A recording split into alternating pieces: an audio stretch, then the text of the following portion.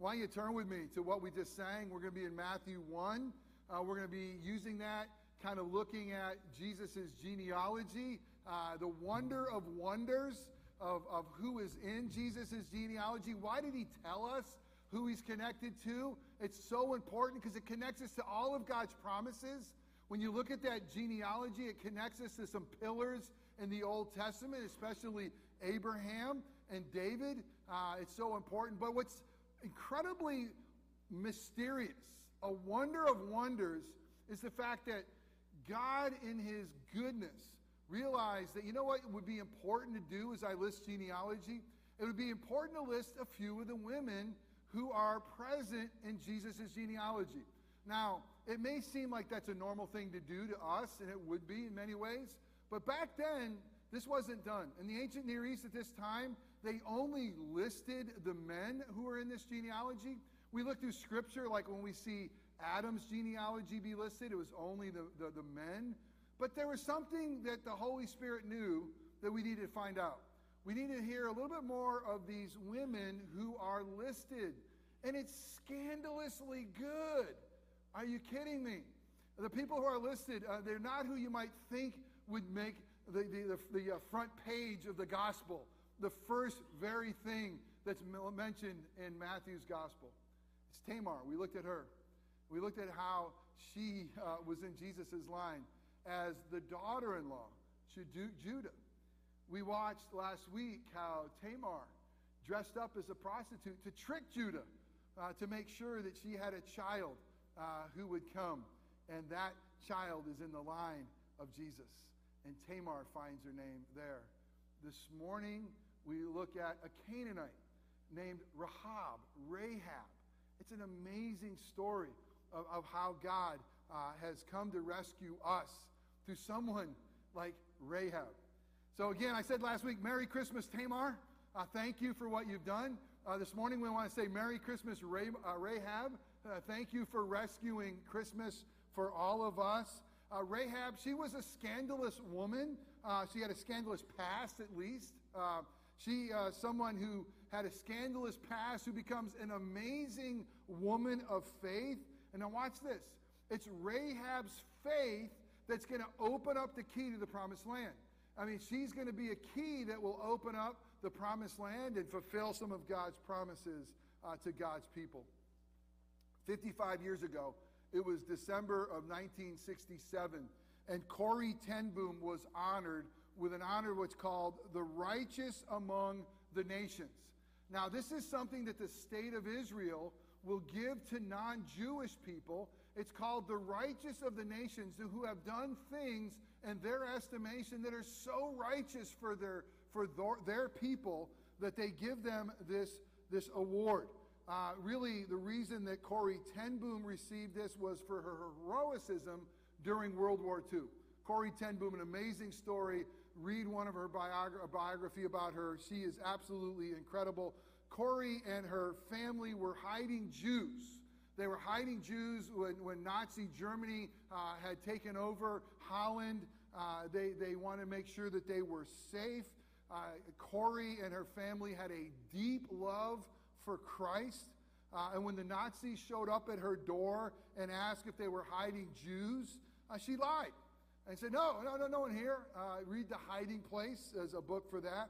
But it was in February of 1944 that she and her family would be arrested for such activities. Arrested for showing love and grace for those in need. And they were sent to a concentration camp. In that concentration camp, she would lose her sister Betsy. She would also lose her father.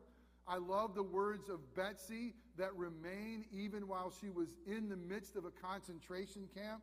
She would say, "There is no pit so deep that God's love is not deeper still." Hit pause. You serious?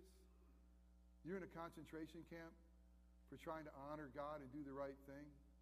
You're going to give your life up there, and yet Emmanuel, a God with us, was so with her that she would say, "There is no pit so deep that the love of God is not deeper still." Rahab experienced that love of God in the midst of her deep pit, and she too was in a deep pit. Rahab is honored.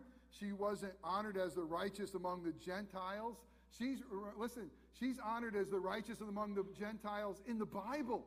And the Bible has a chapter in the book of Hebrews, Hebrews 11. It's like the Hall of Fame of faith for those who believe. I mean, you may want to go and it just lists the heroes and how they had faith in God. And Rahab the harlot, she is there. She had deep faith in God. She too, like Corrie ten Boom, she too hid Jews. She too lied about their presence and sent people the other way. Rahab proves to be both a rescuee of God and a rescuer for God's glory. We're going to see three things this morning. Rahab the harlot, who is she? We're going to see Rahab the harlot's faith, and we're going to see Rahab the harlot's rescue. Okay, I look down here, I realize I don't have my reading glasses, and we got a lot to read, and so hopefully I'll be able to see it, all right? So let's look at Matthew chapter 1. Matthew 1, we're going to read 1 through verse 6a. So this is how the gospel, this is how the New Testament starts. Hear the word of the Lord. In the book of genealogy of Jesus Christ, the son of David, the son of Abraham. Abraham was the father of Isaac, and I want to sing this. And Isaac, the father of Jacob. And Jacob, the father of Judah and his kin and his brothers. And Judah, the father of Perez and Zerah by Tamar. We looked at that story last week. If you missed it, go online. It's an incredible story. And Perez, the father of Hezron. And Hezron, the father of Ram. And Ram, the father of Abinadab. And Abinadab, the father of Nahshon. And Nahshon, the father of Solomon. And Solomon, the father of Boaz by Rahab. Here she is. And Boaz, the father of Obed by Ruth. We're going to talk about her next week. And Obed, the father of Jesse, and Jesse, the father of David the king. Now, right in that one section, we connected Jesus to Abraham, and we've connected him also to David. And then you get to the story in Joshua. Let me set up a quick context for you. The first 5 books of the Bible are the Pentateuch, Genesis, Exodus, Leviticus, Numbers, and Deuteronomy. Then you're going to get to the book of Joshua, which is the conquest of the land. The Israelites, God's people, have left slavery in Egypt. Those 10 plagues were incredible. And the last one, the death of the firstborn son. Moses has led the people through the Red Sea. Wow, they walked on dry land. And the Egyptians who chased after them, the floods would fall upon them. God took his people for 40 years because they were kind of stiff-necked people. They weren't quick to believe. They were a mess like you and me. But 40 years have gone by, and they're entering the promised land. The time has come. Joshua has replaced Moses. Joshua is the leader of God's people, and now he is leading them into the promised land. Joshua 2. We'll read chapter 2, then we'll also read something in Joshua 6. And Joshua, the son of Nun, sent 2 spies secretly from Shittim, terrible name for a city, as spies, saying, "Go view the land, especially Jericho." And they went and came into the house of a prostitute whose name was Rahab, or Rahab, and they lodged there. And it was told to the king of Jericho, "Behold, men of Israel have come here tonight to search out the land." Then the king of Jericho sent to Rahab, saying, "Bring out the men who come to you, who entered your house, for they have come to search out all the land." But the woman had taken the 2 men and hidden them. And she said, "True, the men came to me, but I do not know where they were from." When the gate was about to be closed at dark, the men went out. "I don't know where the men went. Pursue them quickly, for you will overtake them." But she had brought them up to the roof and hid them with the stalks of flax that she had laid in order on the roof. So the men pursued after them on the way to the Jordan as far as the fords. And the gate was shut as soon as the pursuers had gone out. Before the men lay down, she came up to them on the roof, and she said to the men, "I know that the Lord has given the land, and that the fear of you have fallen upon us, and that all the inhabitants of the land, they melt away before you. For we have heard how the Lord dried up the water of the Red Sea before you when you came out of Egypt, and what you did to the 2 kings of the Amorites who were beyond the Jordan, to Shion and to Og, whom you've devoted to destruction, which means wiped them out. And as soon as we heard it, our hearts melted, and there was no spirit left in any man because of you. For the Lord your God, he is God in the heavens above and on the earth beneath. Now then, please swear to me by the Lord that I have dealt kindly with you. You also will deal kindly with my father's house, and give me a sure sign that you will save alive my father and my mother, my brothers and my sisters, and all who belong to them, and deliver our lives from death. By the way, the word she's using to describe God here is Yahweh, the Lord. It's a covenant name. I mean, she really knows the Lord. And the men said to her, our life for yours, even to death. If you do not tell this business of ours, then when the Lord gives us the land, we will deal kindly and faithfully with you. Then she let them down by a rope through the window, for her house was built into the city wall, and she lived in the wall. And she said to them, go into the hills, or the pursuers will encounter you, and hide there for 3 days until the pursuers have returned. Then afterwards you may go your way. The men said to her, we will be guiltless with respect to this oath of yours that you have made with us made us swear. Behold, when we come into the land, you shall tie this scarlet cord in the window through which you let us down. What an interesting sign. And you shall gather into your house your father and your mother and your brothers, and to all your father's household. Then if anyone goes out of the doors of your house into the street, his blood shall be on his own head, and we shall be guiltless. But if a hand is laid on anyone who is with you in the house, his blood shall be on our head. But if you tell this business of ours, then we shall be guiltless with respect to your oath that you have made us swear. And she said, according to your words, so be it. Then she sent them away, and they departed. She tied the scarlet cord in the window. They departed and went into the hills and remained there 3 days until the pursuers returned.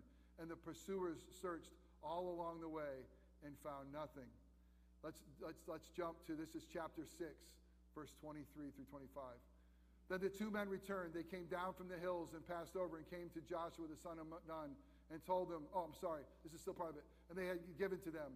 And they said to Joshua, truly the Lord has given all this land into our hands, and also to the inhabitants of the land melted away.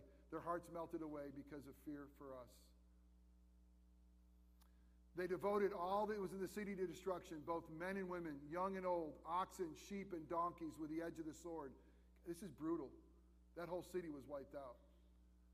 But to the two men who had spied out from the land, Joshua said, go into the prostitute's house and bring out from there the woman and all who belong to her, as you swore to her.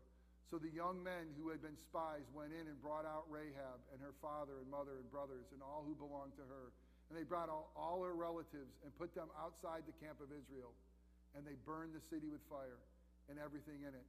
Only the silver and gold and the vessels of bronze of iron did they save. They put in the treasuries of the house of the Lord. But Rahab the prostitute, isn't it interesting she hasn't lost that name yet? Rahab the prostitute and her father's household and all who belonged to her, Joshua saved alive. And she has lived in Israel to this day, because she hid the messengers whom Joshua sent to spy out Jericho. And lastly, out of Hebrews, by faith, Rahab the prostitute did not perish with those who were disobedient, because she had given a friendly welcome to the spies. The grass withers, the flower fades, but the word of our God will stand forever. Thanks be to God. Let's pray. Father, what an incredible story. What an incredible story of a 911 rescue of a Canaanite prostitute. How in the world can she be somebody who's rescued? And how in the world can she be someone who has faith in Yahweh and finds her way into the lineage of your Son, our Savior, Jesus? It is clear you're a God who loves sinners. It is clear you are a God who came to rescue sinners.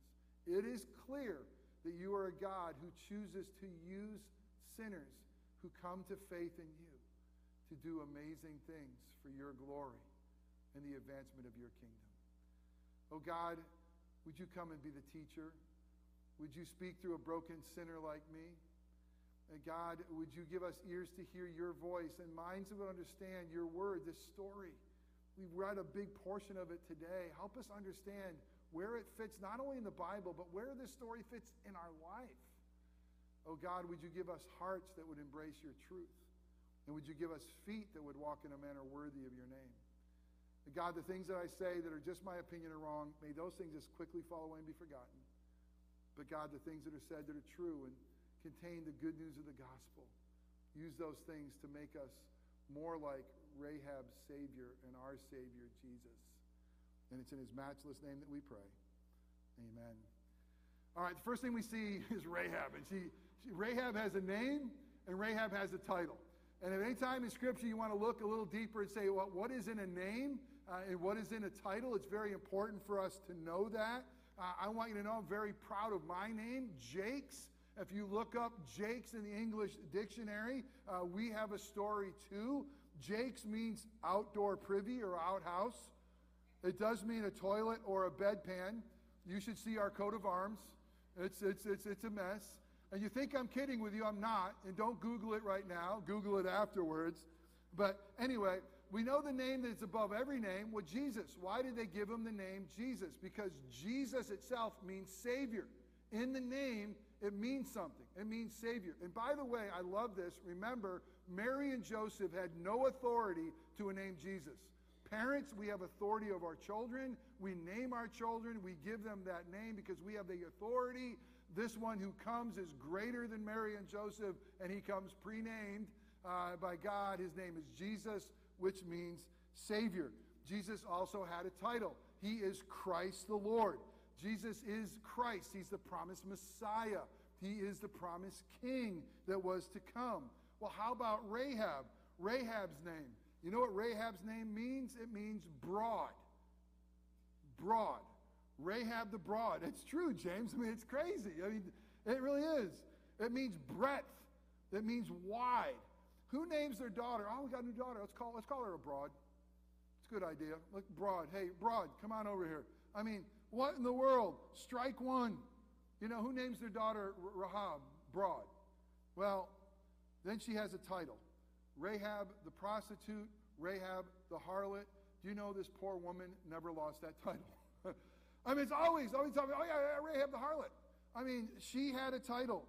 Rahab the title, that's her name or moniker. It certainly wasn't flattering. I mean, you know, some people have a moniker. They don't seem to be able to lose. Simon the leper.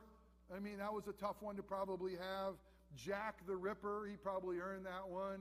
Minnie the Moocher. I mean, I don't know where they are, but the reality is poor Rahab, strike two. Rahab, she's broad. She's a harlot. And then there was a problem of her nationality. She couldn't help it, but she was born a Canaanite. She born a Canaanite, and she was living or working, doing her tricks in Jericho. And Jericho happened to be right in the crosshairs of God's judgment. Right in the crosshairs of God's judgment is God's people were moving in. And they were moving in, and God said some amazingly kind of harsh things. It says, Scripture says he gave them like 400 years to repent, and they didn't. And this is a land of promise that he promised to Abraham, and he's going to deliver with that promise, and he's going to clear out the Canaanites. And God says, take them all out. All of them. But isn't it gracious of God that if there's one with faith, she'll be saved? God doesn't miss any. But here she is, a Canaanite. Prostitute, Rahab, Canaanite, strike three. But then there's Rahab's faith. And again, how did Rahab give faith? Now, we don't know this, but you know, you wonder, what is God's hand of providence here that brings Rahab into faith? It's kind of a beautiful thing, is it not? Could it be some of the men that she entertained? Could it be some of the stories she heard in the brothel? The stories of this Yahweh? The stories of the God who is the God of heaven and earth? The God who could take Pharaoh and turn them all upside down through plagues? The God who takes the Red Sea and opens it up? I mean, she heard the stories. You know, recently I had someone say to me, well, how do you know Christianity is true? Because, you know, there's some people who live far away. They don't have the Bible. They haven't heard, and they don't know. And let me just tell you, God's people will know. And there'll be some way that Jesus says, my sheep will hear my voice, and they will follow me. And no matter where they are. Matter of fact, Scripture says all of creation tells a story, that it pours forth speech, that none of us are guiltless because we should see the creation itself and say there is a God. But there's something beautiful about the fact that God knew about Rahab the harlot. And he knew that she was one of his. And she was beloved. And she knew that maybe no matter how many strikes she had against her, that he was going to come rescue her in an amazing way. So somehow through those stories, somehow through those tricks, somehow through that brokenness, she finds faith. That God would give her the eyes to see and the ears to hear. And she would say, I know. Other people's hearts are melted with fear because God's people are on their way and they're terrified.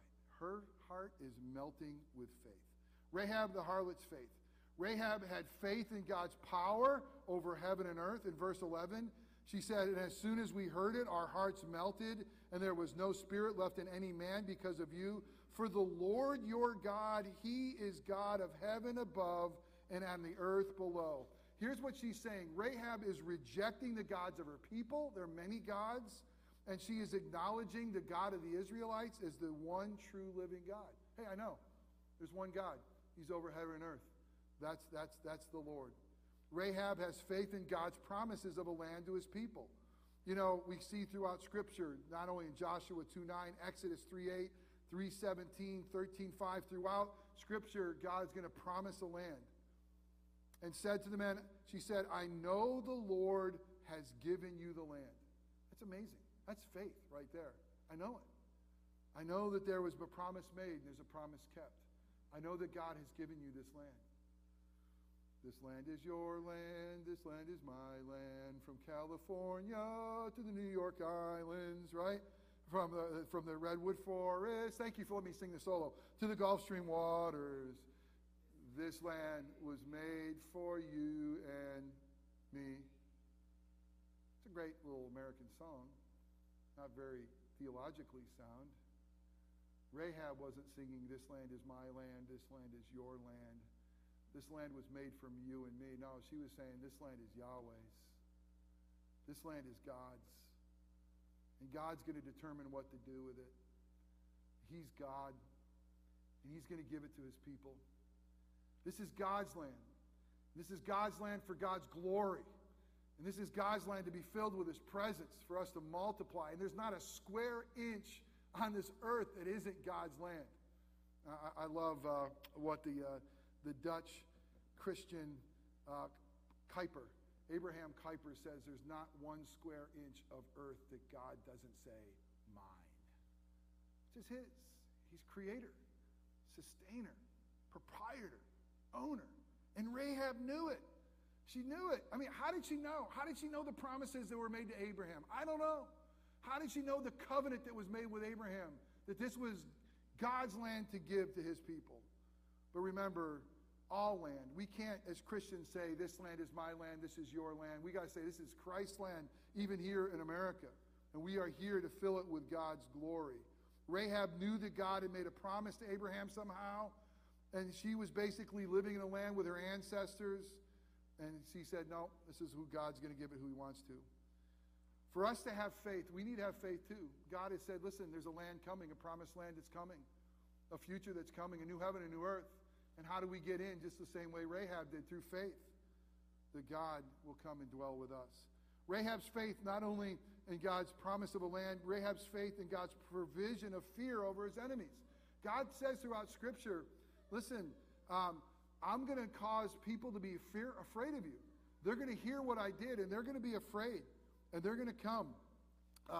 As they come, people's hearts are going to be fearful. So hear this. Scripture says, and that the fear of you has fallen upon us, and all the inhabitants of the land melt away before you. For we have heard how the Lord dried up the waters of the Red Sea before you. And when you came out of Egypt, we heard what God has done. We heard about Egypt. We heard about the Red Sea. We heard it all. And our men, they're terrified.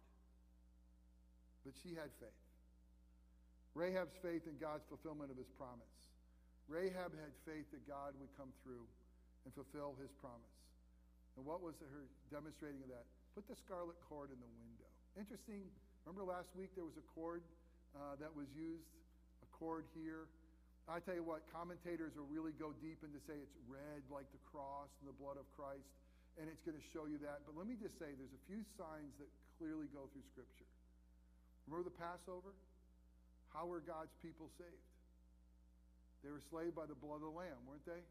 Weren't they to put it over the door post, the lintel, whatever that there, so God would see the blood and pass over? Now what does Rahab to do? Have faith. Put the scarlet cord in the window. You believe. I mean, that reality. And then what we have for us, it's the blood of Christ shed for us. That death and sin passes over us. I mean, that's amazing. And she had faith in God's fulfillment. And then you have, thirdly, Rahab the harlot's rescue. And it's a rescue of her entire family. I love the fact that Rahab the harlot, she apparently had a pretty good relationship with her mom and dad. Apparently they were okay with it because everybody came in. And this is before she had a husband. I mean, she didn't have a husband. You can imagine why. Maybe her, it wasn't probably the best thing to have for what she did for a living. But she cared about her family. I love the fact that God rescues family. I'm so glad he's rescued mine. Then you see God's adoption of Rahab into his family. Rahab's faith in the Lord was the doorway into God's family. It grafted her in. I mean, are you kidding me? Here's this Canaanite harlot. She's a part of Jesus' genealogy. She's our sister in Christ. She's a part of the family. That's her identity. Her identity is not her former profession. It's not that she was a Canaanite. It was not that she was a grievous sinner. It was she was a beloved child of the King. And that she got adopted in. Listen, Christmas is the celebration of God becoming a man to rescue his family and to fulfill his promise. And I am a part of that rescue, and so are you. And Rahab is proof that God rescues each member of his family. He's not going to miss any. Let me just hit pause and say, church, we have a tendency to want to clean up these people. Let's not clean up Rahab. Let God clean her up. Her story is so much more beautiful when we see the depths of her rescue.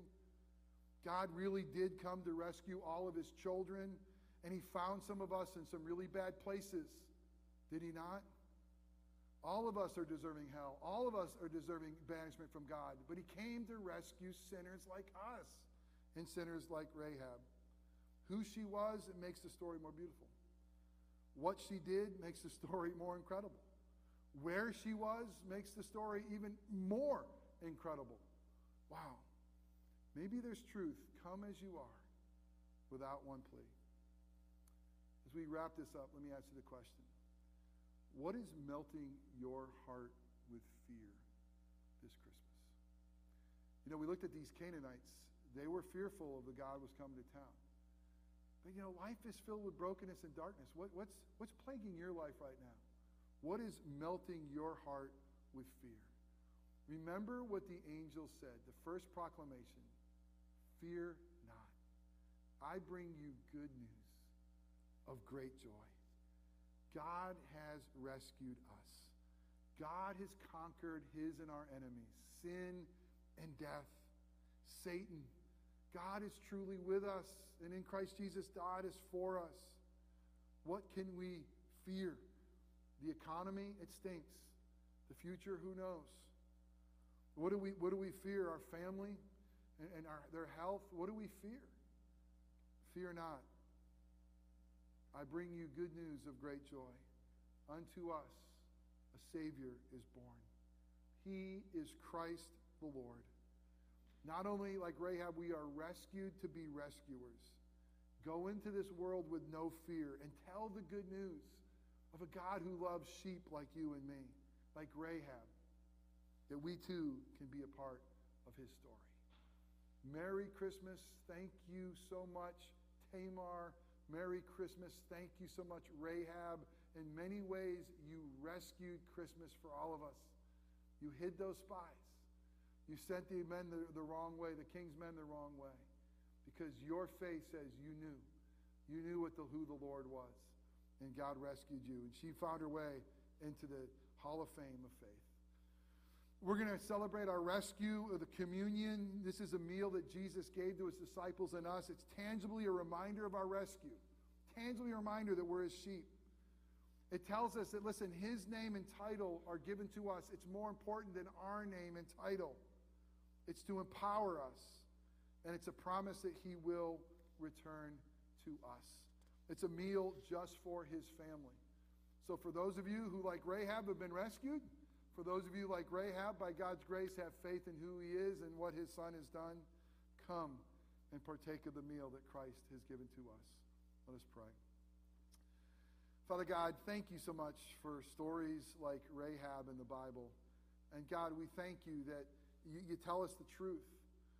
And God, I can't wait to meet Rahab someday and maybe ask her, what was it like to live your whole life and then to go down in history as Rahab the harlot?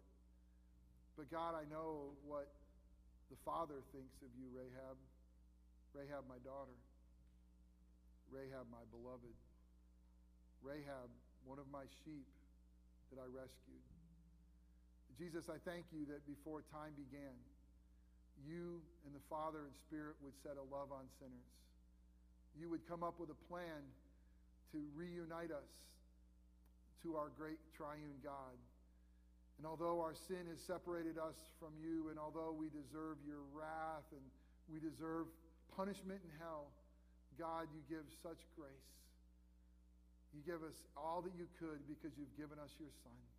You've given us your Spirit. And God, I thank you so much for Rahab. I don't know how the story reached her ears, but I know it penetrated her heart.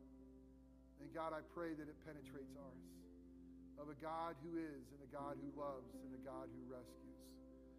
Jesus, you know that we would forget the story. You know that we would live our lives so selfishly, even as your children sometimes. That Jesus, you gave us a tangible meal to remind us of a sacrifice that Jesus has made for us. A life that was lived, a death that was experienced that you didn't deserve to experience, in an empty tomb so that we could be loved and forgiven and free, so that we could be rescued. Oh, Holy Spirit, come feed your people now through this meal, we pray in Christ's name. Amen.